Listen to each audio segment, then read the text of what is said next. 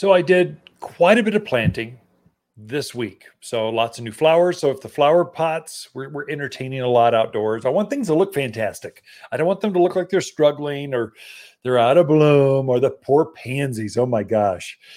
Violas, the kale, they do not like summer. They were looking terrible. I went, okay, that's it, guys. You're out of here. I'm putting some nice zinnias. I'm putting some nice potato vine. I'm putting something nice that loves the heat. And they look fantastic. And so I did quite a bit of flower things, just accessorizing, put a few flowers in that were kind of pockets that needed it. And then some trees and shrubs. Anything that looked bad, I just pulled it out of the ground and went, okay, I'm replacing you with something fresh and new and healthy. And so I think you should do the same. So a couple things like Russian sage. If they're weedy, and this is a blue plant, gets up about hip high, kind of base shape, very drought hardy, and it's a summer, autumn. It just looks fantastic, summer and autumn. But there's an age limit to those. Once they reach about 7, 8 years old, they start to get mangy looking.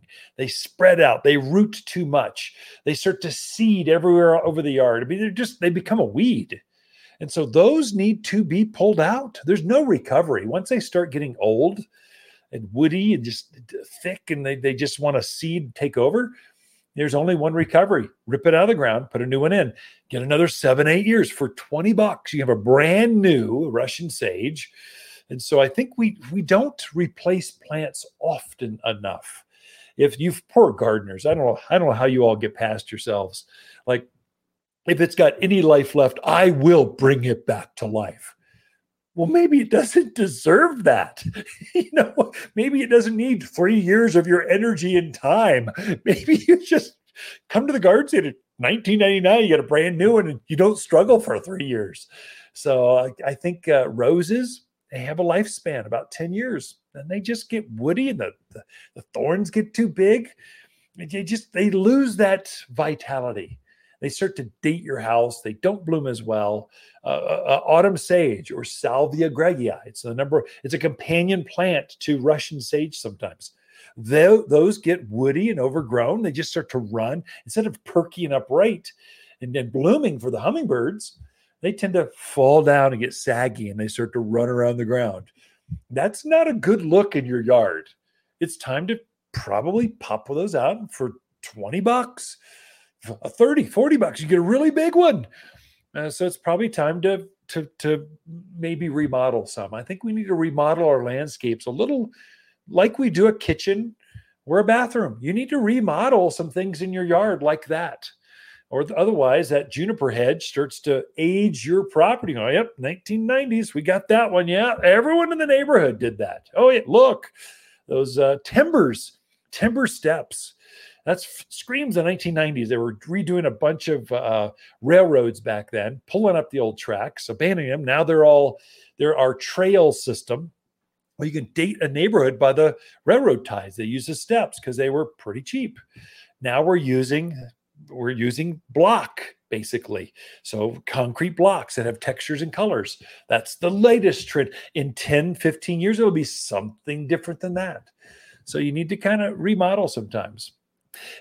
Planting wise, if you're putting a new plant in, here's a couple insider tips on how to plant. You're going to need 3 things whenever you plant. I don't care what don't do your research on the internet. Here locally in Arizona, this is how you plant. You're going to need mulch. You're going to need food because your soil doesn't have any. You're going to need root and grow. The plant is going to freak out when you put that thing in the ground. It's going to stress out. We call it transplant shock, but there's some products that help you with that. And here's how you do it. And so a lot of folks, they want to dig down to China and the hole is deep. You don't need a deep hole. You just need it as deep as the bucket or the roots of the plant. That's as far as you need to go. Roots here locally, they don't go down, they go sideways because that's where your irrigation is. That's where the rain is. They just know that's where the moisture and food's going to be. There's nothing down there further for them other than more caliche, rocks, clay, junk. Your contractor might have buried a tractor down there. I don't know. You find all kinds of junk down there. They're not going down for that. They're going sideways where the moisture and the food is. If you know that, let's just dig a wide hole and encourage that plant to spread out across the yard, picking up food and water throughout the yard. So the same depth, but 3 times the width of your root ball. That's the size. That's the in kind of saucer or bowl or cereal bowl shaped. That's the hole size. Now, when you get all that extra dirt out of there, anything that's bigger can kind of junk, rocks, roots, things you find in that planting hole, that anything bigger than a golf ball, those things do not help you. Screen those out.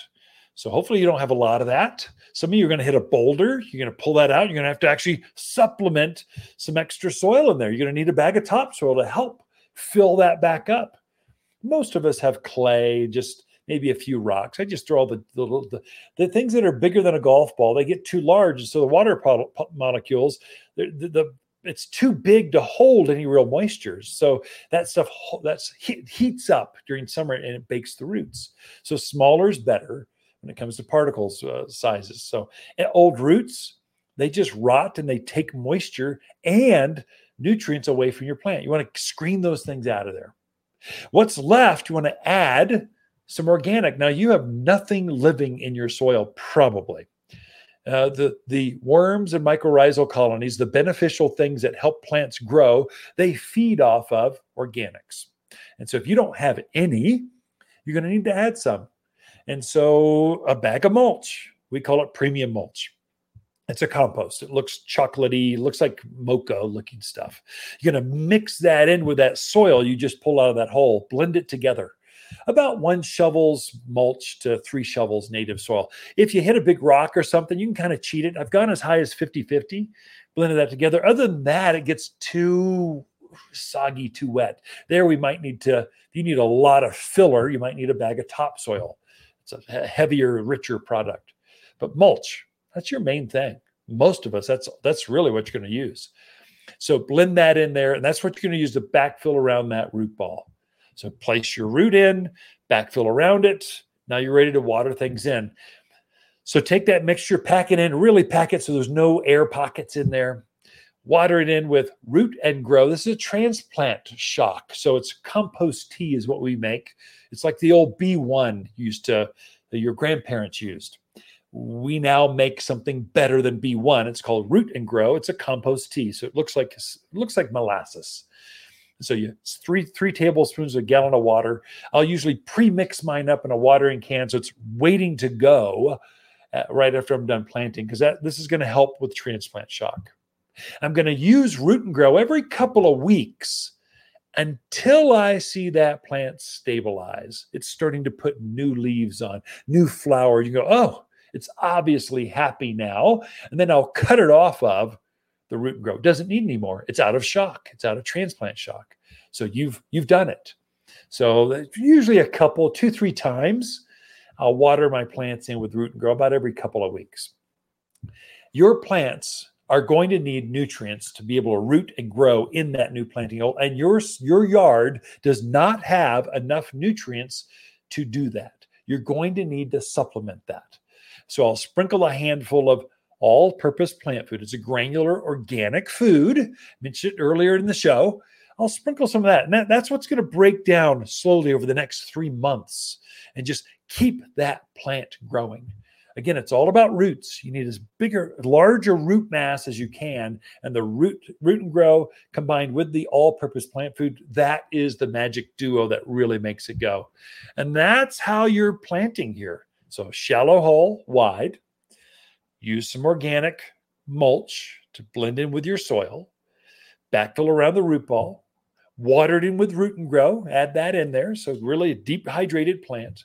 And then feed it with all-purpose plant food. And that's going to take you through for years of enjoyment after that. And so that's how you plant something here. And whenever you buy a plant from us here at Waters Garden Center, You get a handout that says just that. Tells you how much mulch, how much food, how much of all those things. All right, right back after this.